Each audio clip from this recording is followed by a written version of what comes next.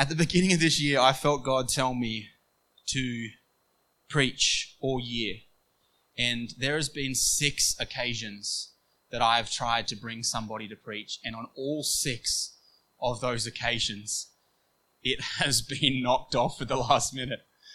So what have I learned from that? When you get told something, you do as you're told. That's what I've learned.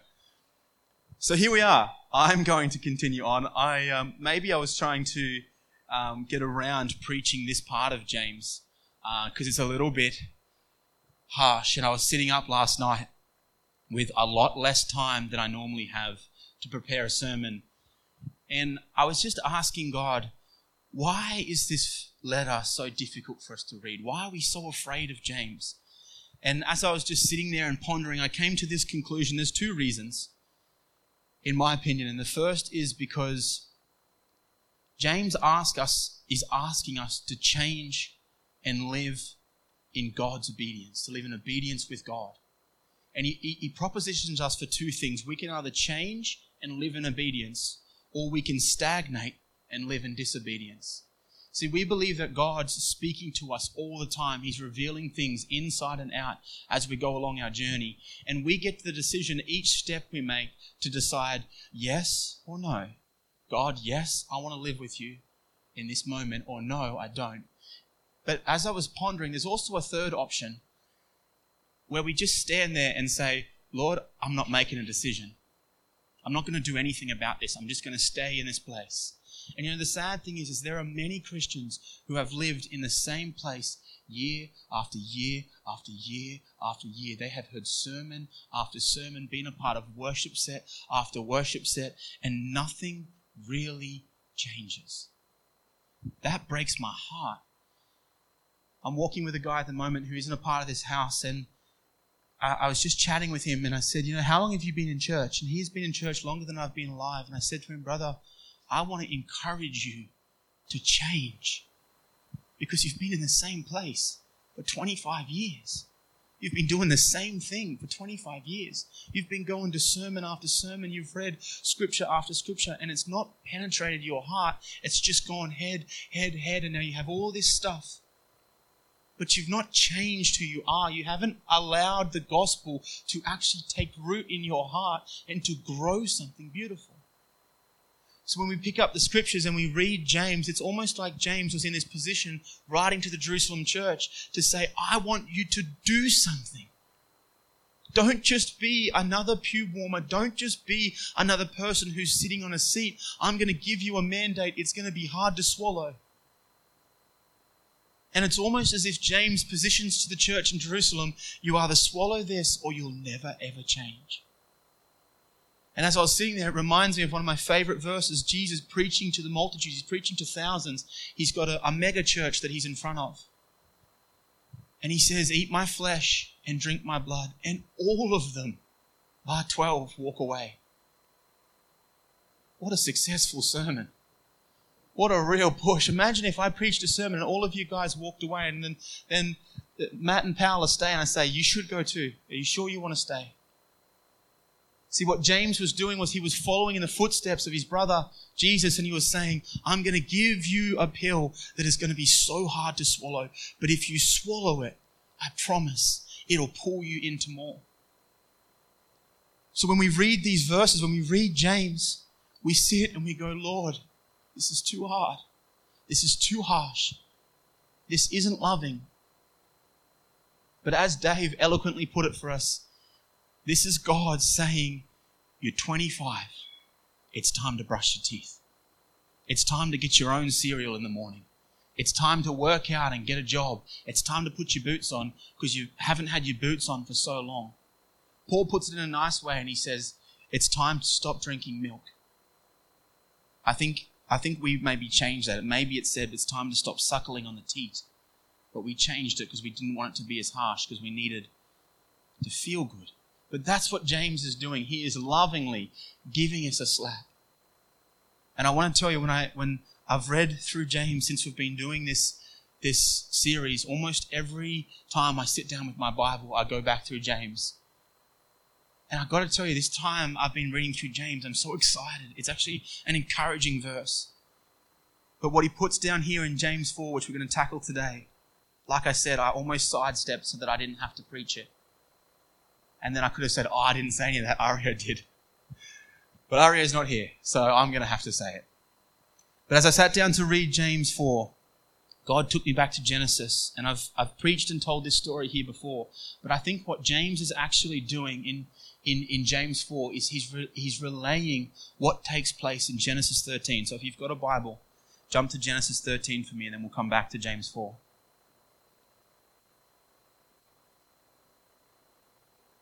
It's quite a hefty portion of Scripture, but I'm just going to read it. I'm going to read it, and then we can just go from there.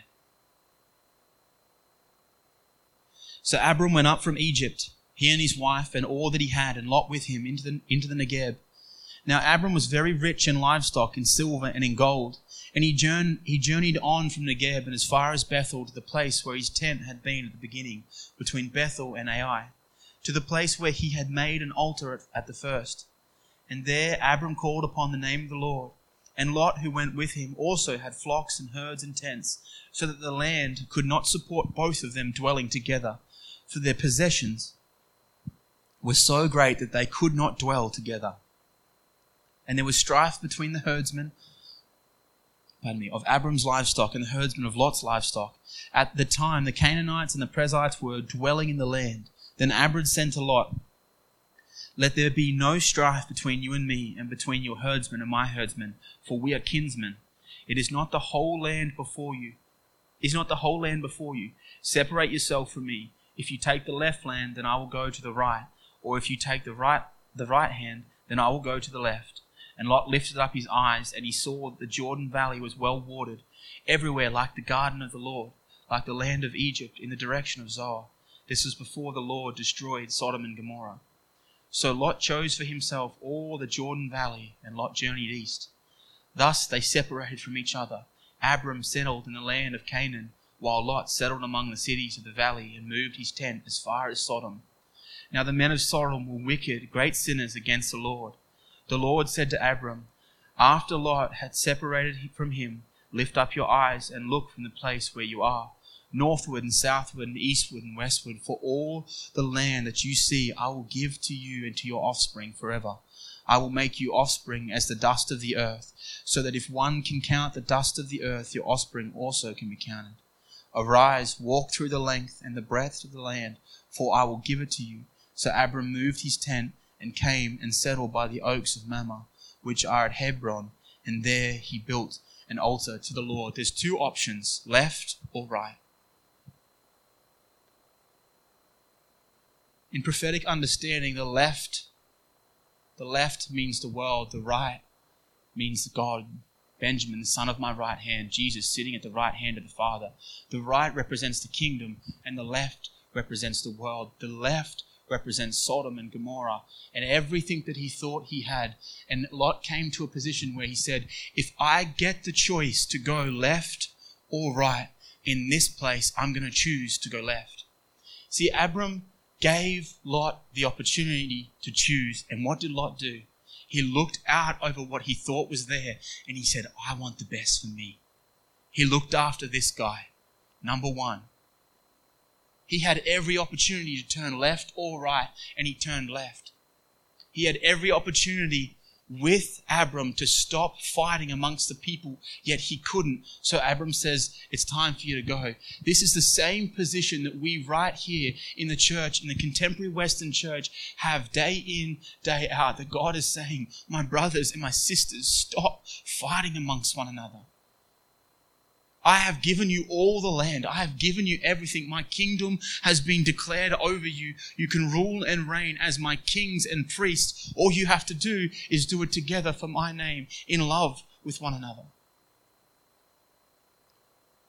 We get this option every time to turn left or right before us. Like I said last week, God has put before you blessings and curses. Choose blessing.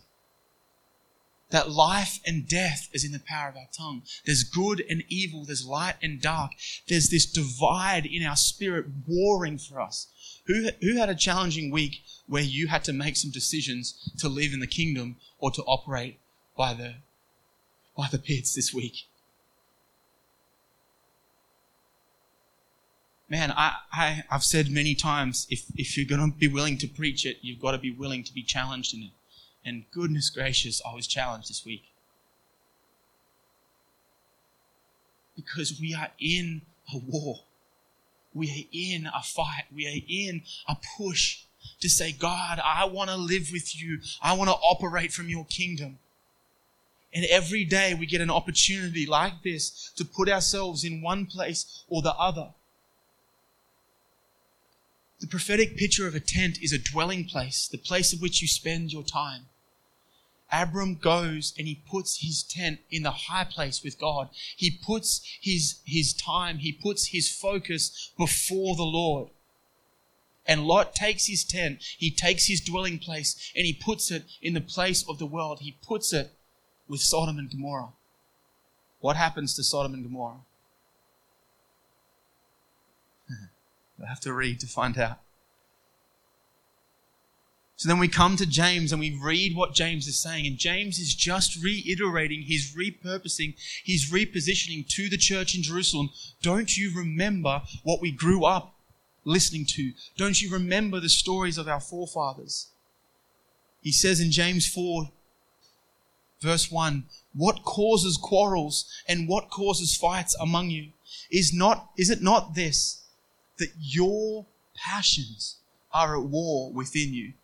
You desire and do not have, so you murder. You covet and cannot obtain, so you fight and quarrel. You do not have because you do not ask. You ask and do not receive because you ask wrongly to spend it on your own passions. What James is saying is that's what Lot did. Lot looked out over the land and he said, what's going to be good for me? And I'll do what needs to be done so long as I get what's good for me. And James is explaining in this to say, if you live your life like that, you will constantly live in a place that doesn't lead to goodness. It leads to destruction after destruction after destruction. Because God is saying to us, my son, my daughter, come and be with me. Come and live in the place that I know I've positioned for you, that I've written out on your scroll. Step where I've asked you to step. And I will bring you into the place. You adulterous people, do you not know that friendship with the world is enmity with God? Therefore, whoever wishes to be a friend of the world makes himself an enemy of God. James is writing to a people, Jerusalem, who were being persecuted, who were being torn apart, who were being ripped to shreds. And he's saying, trust me, brothers.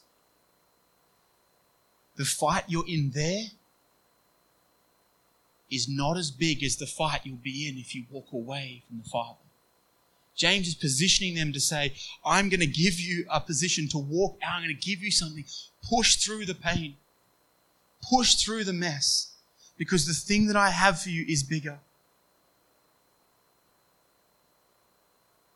What James is tackling here, I think, is he's bringing a center line to some of the extreme grace faith teaching that we've seen and some of the extreme law teaching we've seen. He said, no, you can ask for whatever you want and the Lord will give it to you.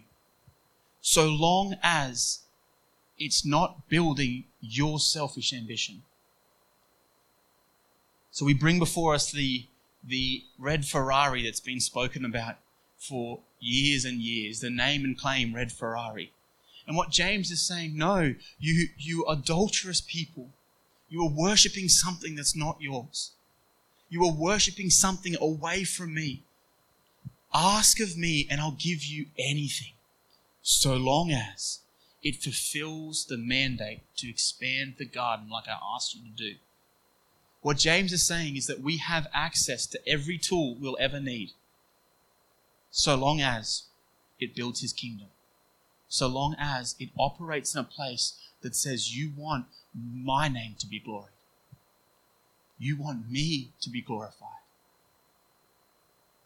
We can go to him and ask, but we have to learn how to ask correctly. James is saying here, there is a way for us to pray. There is a way for us to pull on the things of heaven, that everything we need is there. That's why I've never ever worried about finances since Jess and I have been leading. Because I don't want the finances for me. I want the finances to achieve the task that God's asked me to achieve. And if the finances aren't there, I have to reevaluate if I'm doing the task. I know if I push for you guys to buy me a car, I'm going to struggle to see the finances. Yet this house sows into the kingdom like not many houses on this Gold Coast does. And we are a small people, but you guys are so generous, and God is so incredibly generous that we are able at the moment monthly to send out thousands of dollars. Why? Because God will give us everything we need so long as our gaze, our focus, our step after step stays in building His kingdom. And what tends to happen as Christians is we get a little wayward and we start pressing for things that aren't there. We start operating in a little thing which we'll get to in a minute that starts with P, but we will get there. Do you not know that friendship with the world is enemy with God? Therefore, whoever wishes to be a friend of the world makes himself an enemy of God. What James is doing here is he's paralleling a picture between two things, a son and an orphan. The difference between a son and an orphan. He's saying you don't have to operate in something. You just have to be who you're called to be. See, we get caught up in our intellect where we have to try and act like we are a Christian. We have to try and be something. We have to speak a certain way. We have to do a certain thing. But James is saying, no, you don't have to do anything except be who you were created to be. See, God has made us a son. When I was a kid, we used to go to friends' houses all the time. And when you're a kid, you kind of feel really awkward going into somebody else's house, right? You like kind of sit on the edge of the couch and you don't know what you're allowed to have. You kind of ask, could I have a glass of water? And you're really timid in the place. You don't know what toys you can play with. You wait for your friend there to get his toys out and, Mum, can I play? Because you don't own the house. But when you're in your own house, you open all the cupboards, you get the water out, you got all your toys, you know where you can go. You know what you can do. That's the same picture as the kingdom. It's the same thing God is saying. When you know you're a son, you don't have to stop and think, is this the right thing to do? I don't have to stop and think if I'm allowed to get a glass of water out of the cupboard. Because I know I'm allowed to get a glass of water. But I know the boundaries in my home. The problem is that we have a lot of Christians who don't know that they're sons or daughters. My apologies. Sons or daughters. They don't know that they've been grafted in to be of Christ, to be hidden in Him. That when I start to understand I'm a royal priest, I am a king, little k, king, in the kingdom of God. Like the prodigal son, I've been given the ring that allows me to buy whatever I want. However, it has to be not hurtful to my Father's house, but helpful to my Father's house. So I can do whatever I want. But if I reach up and get out a glass of Coke, my mum's going to get real upset with me. Because I know my boundaries. That's what James is saying. As a people, we have to learn our boundaries. We can all know the right language, but fail to understand how to bring it from our head into our hands and actually outwork what it is we're hearing. A son will operate from who he knows he is, but an orphan will operate from who he hopes to be. An orphan will operate with, man, I wish I had that freedom. So we'll know all the right language. We'll know all the right Christianese things to say, but it doesn't flow out of us. It doesn't come from who we are. It's not in our makeup. But a son doesn't have to think twice. God is asking us to know who He is, to know His kingdoms, to know His boundaries, to know the places He's asked us to go. Why? So then we can operate as sons and achieve what He's asked us to achieve. There can be glory after glory. We have to understand how to operate within our heart, which is our spirit realm, not from our intellect. Does that make sense? Everyone's very quiet for not getting to the slappy part yet. We're not even at the slappy part.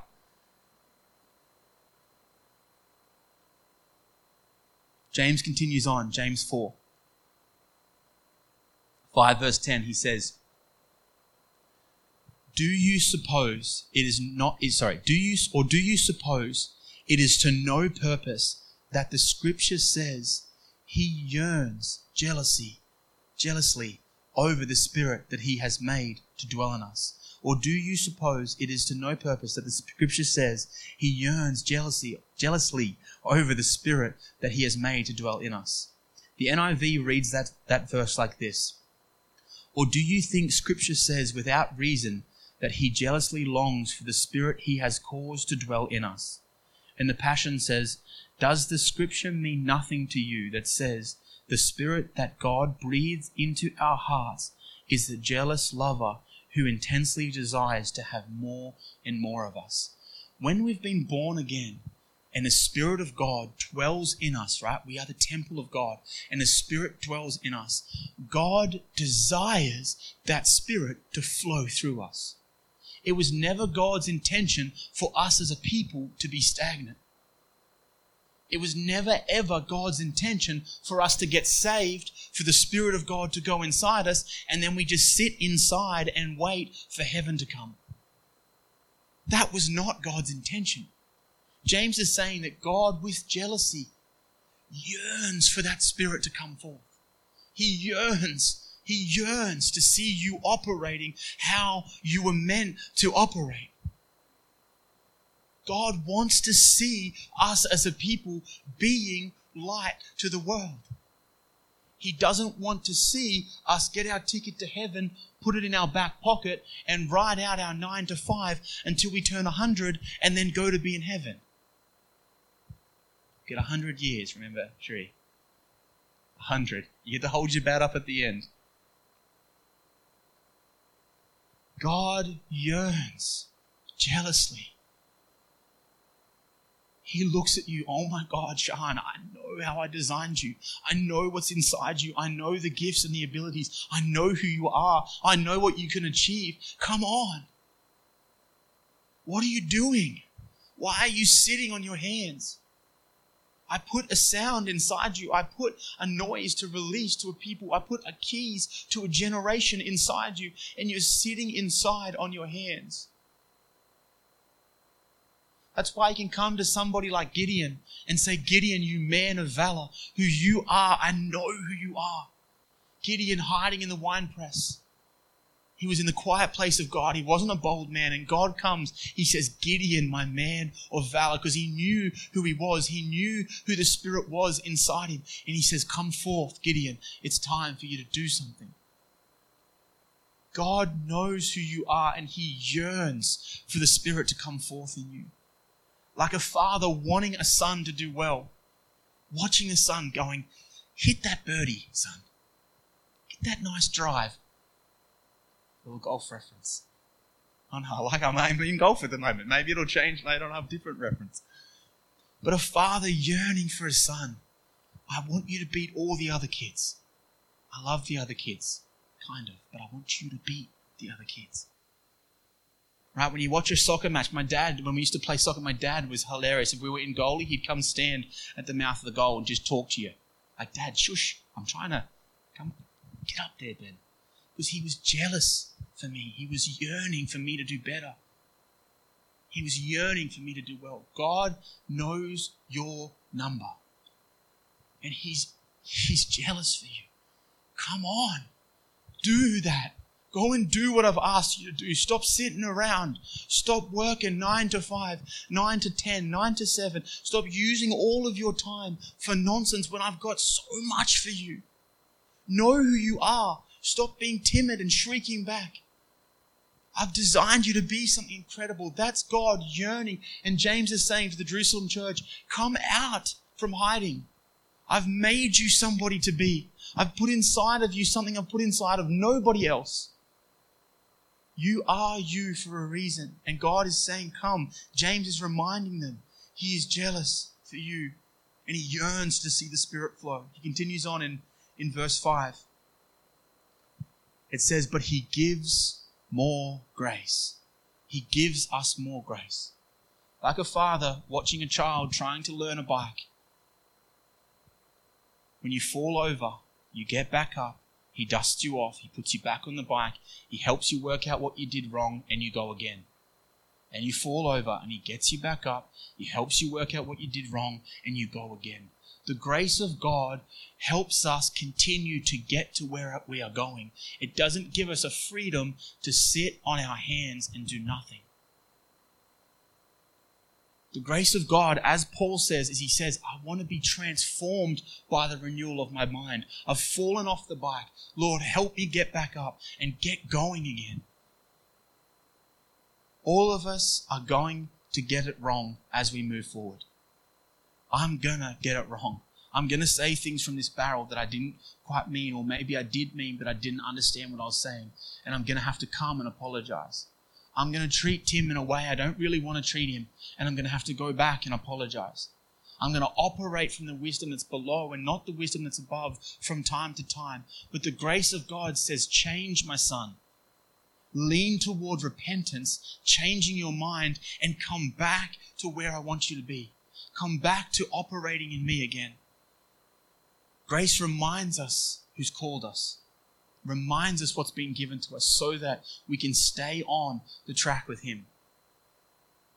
Because then he continues, he said, God opposes the proud, but he gives grace to the humble.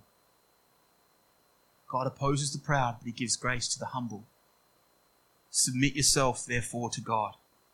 Resist the devil, and he will flee from you. Draw near to God, and he will draw near to you.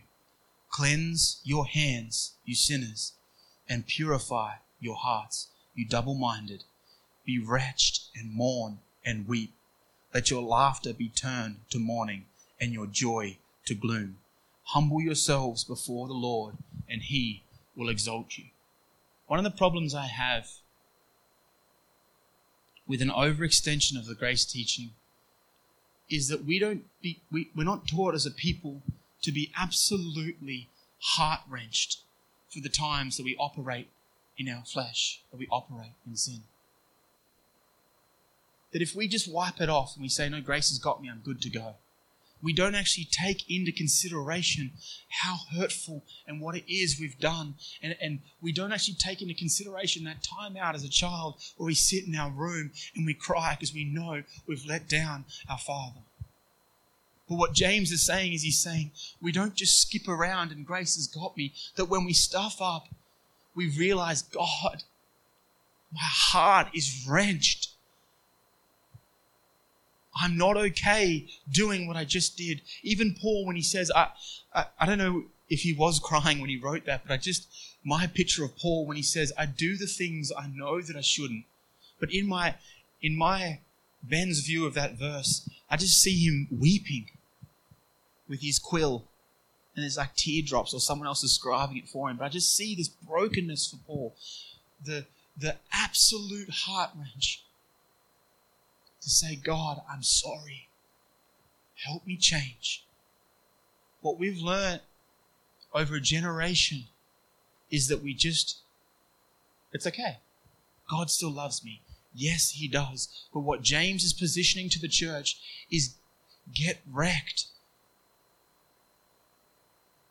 Get on your knees with tears in your eyes to realize I don't want to be there anymore, God. I want to give myself. I can't believe I stuffed up. I didn't do it on purpose. And I know you love me. And I know you've brought me back. But Lord, help me. That's what James is talking about when he's saying, cleanse your hands, purify your hearts, be wrecked, mourn and weep. Come back before God. Like the prodigal son, when he runs back up the hill and he comes back within his heart to say, I don't care how I get back in the Father's house. I'll come back as a servant. Just get me back in the door, whatever I have to do. It's the Father's job who says, no, my boy, you come back as a son. You come back with everything that you lost when you left. But it was the heart of the prodigal who said, I'll come back as a servant. He was wrecked by his sin. He was torn apart by the choices he made. He was broken in himself to say, I can't believe I made that choice. But it was the Father's love that shifts him. It was the Father's love who said, my boy, you get to come back because of the grace. because he was humble in heart. It would be a different story if we read the prodigal son walking back up with his shoulders back going, wasn't that bad? He loves me anyway. Wasn't that bad, was it? Thanks, Dad. Do I get my ring back? Yep. Do I get my sandals? Awesome. He was humble in heart. He was broken. He realized what he had done. He realized he had walked away from the Father. He realized, I wasted my time in the pig pen. I wasted my time with my tent at Sodom and Gomorrah. Lord, help me. Please have mercy on me. That's the fear of the Lord that James sees when he goes into the encounter. That's the fear of the Lord the church has been missing for so long. If there is something in your life right now that is operating, that is taking you away from the Father, God loves you, but it is wrecking your life. God loves you, but it is drawing you away from Him, and He wants you to be wrecked. He wants you to be on your knees to say, God, I want to do this your way. I don't want my tent in Sodom anymore. I don't want to be in the world anymore. He wants us wrecked for Him. He wants us to realize what the cross means. He wants us to realize, I did it so that you could be with me, and you're choosing to operate somewhere else.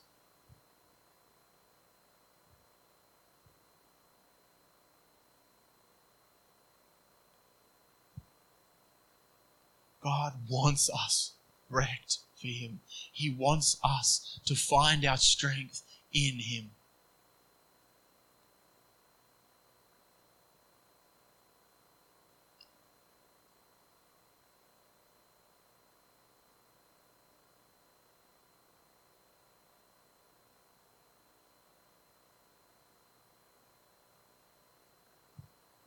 I spoke last week about the difference between the wisdom from below and the wisdom from above, and drawing on the wisdom of God. And I tell you, this week, I said before, this week, God has challenged me where I found myself in a place where I didn't know what was going to happen.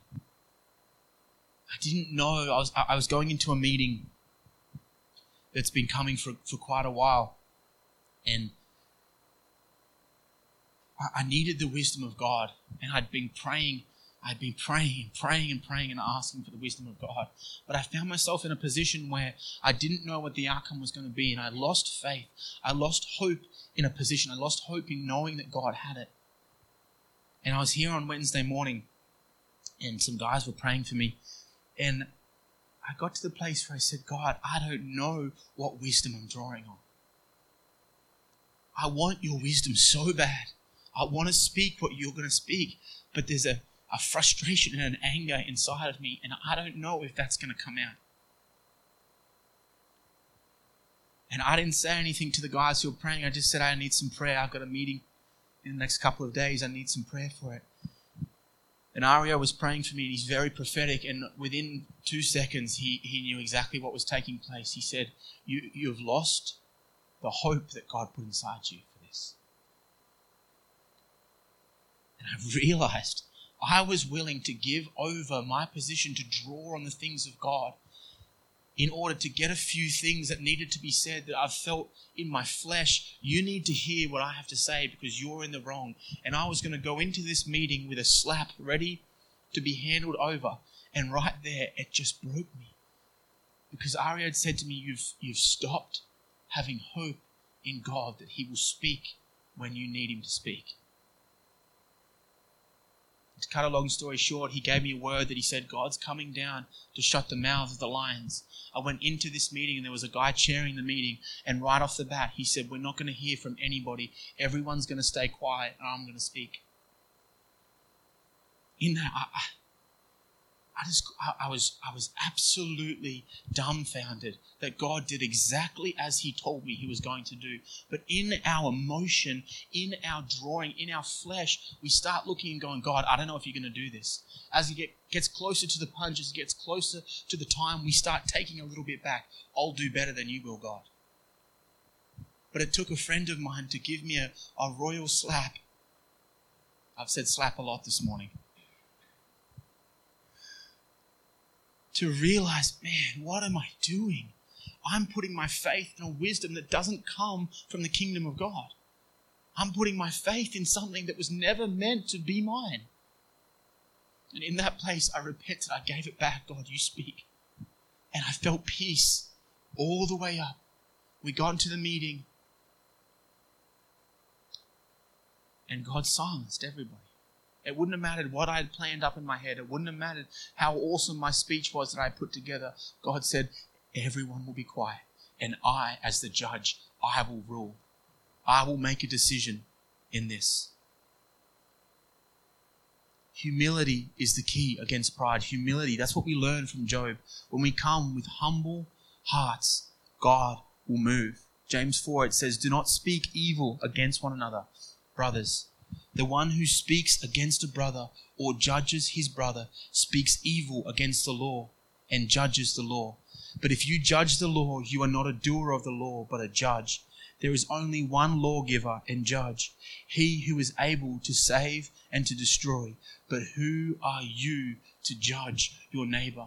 What Adam and Eve did in the garden was God said, do not eat from the knowledge of good and evil.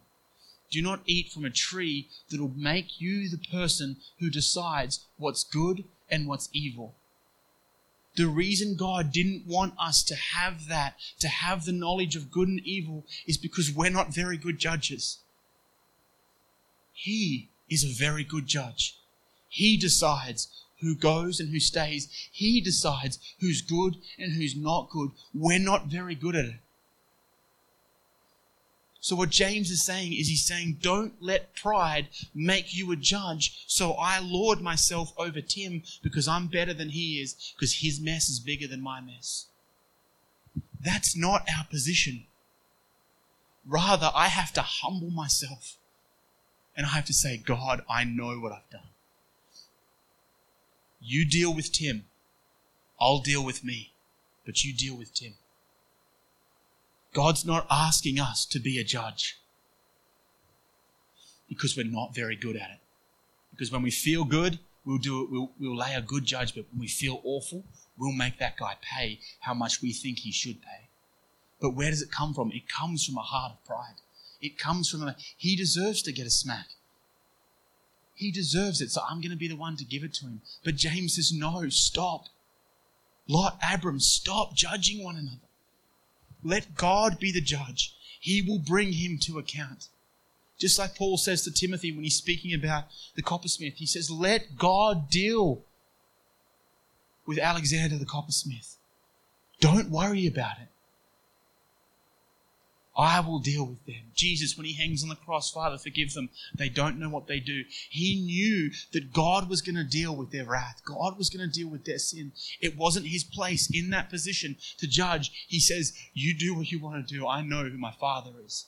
James is saying, stop fighting with one another.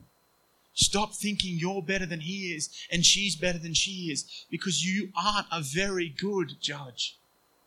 Let him be the judge. What are we tasked to do? Love my brother. Love him. You're being a sausage, but I'll love you. You're playing up, but I'll love you. Why? Because that's my job, and I'm not a very good judge. James is saying, do not do evil. I'm almost finished, I promise. Do not do evil one to another, because God wants you to operate not in the knowledge of good and evil, but from the tree of life. He wants you to eat and operate from Christ, because that's who you've been called to be. You are a king and a priest to operate in the Father's house as a king and a priest, not to walk around and decide who should and shouldn't be. James continues on in verse 13. He says, come now, you who say, today or tomorrow we will go into such and such a town and spend a year there and trade and make a profit. Yet you do not know what tomorrow will bring. What is your life? For you are a mist that appears for a little time and then vanishes. Instead, you ought to say, if the Lord wills, we will live and do this or that. As it is, you boast in your arrogance. All such boasting is evil. So whoever knows the right thing to do and fails to do it, for him it is sin, an act of the flesh. Whoever knows the right thing to do and fails to do it, for him it is sin. Paul in Ephesians 5:15, he says, look carefully then how you walk, not as unwise, but as wise, making the best use of the time, because the days are evil. We don't have that many years left. We don't have that much time left. You can't wait until you get a spouse, or until I get my house, or until I'm settled into my job, or until I found the city that I'm happy to be in. We can't wait for those things before we start operating from the kingdom and who God's asked us to be, because there may not be a tomorrow. There may not be a tomorrow. You can't go, well, God asked me to do something. I'll do it when I'm ready to do it. I might do it next year. You may not make it to next year. Now, we don't live in fear of that. I'm going to 100. I want to hold my bat up, I've told you. But there may not be a tomorrow. There may not be a next year. So when someone says to me, I think I spoke about this before, what do you want to do in 5 years? Man, I don't know what I want to do in 5 years. God hasn't showed me that far ahead. God's shown me tomorrow. God's shown me maybe next week. I know what God last told me to do with my life.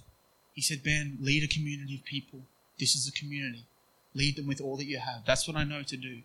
So how long will I do this for? Until God says something else. This is the last mission I've been given. Is that 5 years, 10 years, 15 years, 60 years? Will I be here at the beginning of next year? I don't know. Because God could say, go, and I'll go. See, we have to live our life to say, God, what do you want? Every day we wake, we put our feet on the carpet. Lord, what do you want from me today? Ben, I want you to do what I told you to do yesterday. Okay. God, what do you want from me today? God is asking us to lean on Him in such a way that nothing else matters. That nothing else around us gets planned before we ask Him, Lord, what are your plans? What are your purposes? Because the days are evil. And it is complete arrogance to know. As James said, it's complete arrogance for us to say, I know where I'm going to be. No, you don't. Because God might have had a calling for you. And He might have had a calling for somebody else, and that person didn't take their calling up. And now He's promoted you into somebody else's calling because they didn't take it up. Reinhard Bonnke, when he heard, go to Africa, you'll see a blood-washed Africa. When he landed in Africa, he saw another man who was walking, who had the ministry he carried on. And he crossed paths with this man. And the man said to him, there's nothing in Africa, it's a dry, barren place. And Reinhard told this story about the fact that he believes God called that man to Africa. But he refused to call, so God gave it to Reinhard. So now in his inheritance, Reinhard has Africa that he was never meant to have, but he was obedient to the call beyond what God had asked him. Heidi Baker tells a story where she said, I will go, Lord, anywhere you send me, but do not send me to any slum or to children. And it wasn't until she was knee-deep in rubbish in the heart of Africa, saving kids, that she realized God will do with me what God wants to do with me. And she did it. She asked, she wanted to pray for people. She said, I'm going to pray for anyone who's here. She said, before you put your hand up, know that once you say yes to God, He will send you where you need to be. Be willing. What James is saying is he's saying, people, put down your pride. Put down your expectation, what you want, what you think it's going to be. Ask me for everything you need to build what I've asked you to build, and I will do what you've asked me to do. But open your hand, Lord.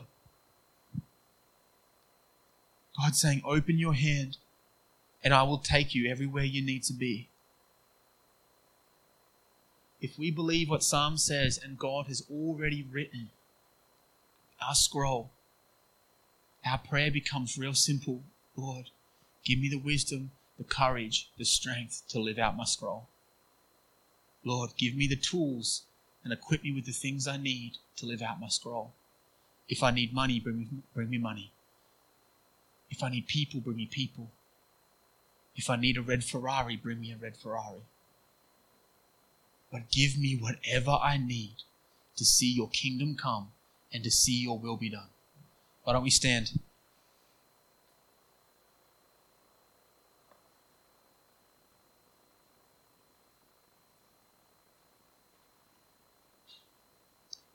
If you want, you can open your hands just to receive or just to show the Lord that you will surrender to Him. And if you don't agree with what I'm about to say, then please don't say amen. I've said it 100 times, but I'll keep saying it. Amen means that I'm going to solidify that in my life, that I agree with what's been said, and I want to make it so in my life.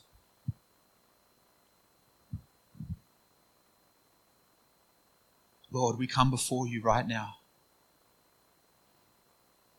God, we ask you to reveal the inner parts of our heart. Jesus, to take away the pride that lingers in our heart. To take away the pain that lingers in our heart. Lord, we repent. God, I repent for the times when I've operated from wisdom from below and I've positioned myself against your kingdom and I've become a hindrance. Lord, I repent. Show me those times. Reveal those times to me that I can change my life. But God, right now, I ask you to use me, to use us in whatever it is you want to see done in this city, in this nation, in the nations. God, I am willing to hear your call. I'm willing to go where you want me to go. I'm willing to step where you want me to step. Jesus, you are the King. And we come as servants. We come as sons. We come as heirs to say we want to do whatever your will is. Lord, help us to lay down our will, to lay down our plans and purposes that yours may come. Mold our life. Jesus, we love you. We honor you. God, I thank you that we can enter into your courts like we did this morning. God, I thank you that we can come before you. You are the worthy one. You are the holy one. We declare your kingship in our life. We declare your kingship in this city, Lord, and we declare your kingship in this nation. Use us however you see fit. And in your beautiful name we pray. Amen.